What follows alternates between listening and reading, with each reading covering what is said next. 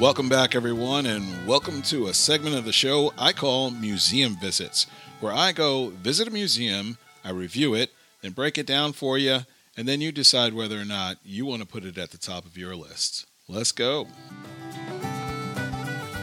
When it comes to museums, Iceland has quite the selection. 266, in fact. Some odd, some downright weird, but they're all interesting. One could spend their entire trip just visiting museums in Iceland. Well, depending on how long you stay, of course. You know, there's a museum for everyone's taste. My question, though, is why? Why so many museums in a country with less than 400,000 people? There's one way of looking at it, and some think it's an obvious answer, but Iceland doesn't have any ancient monuments, so to speak. It doesn't have any ancient man-made monuments, like pyramids or the Parthenon or Roman Colosseum. But what Iceland does have, Iceland has natural monuments. We have enormous waterfalls. Some of the most powerful in Europe, Dettifoss, Gullfoss. The most beautiful is Dynjandi up north in the West Fjords. We have the largest glacier in Europe. We have basalt columns.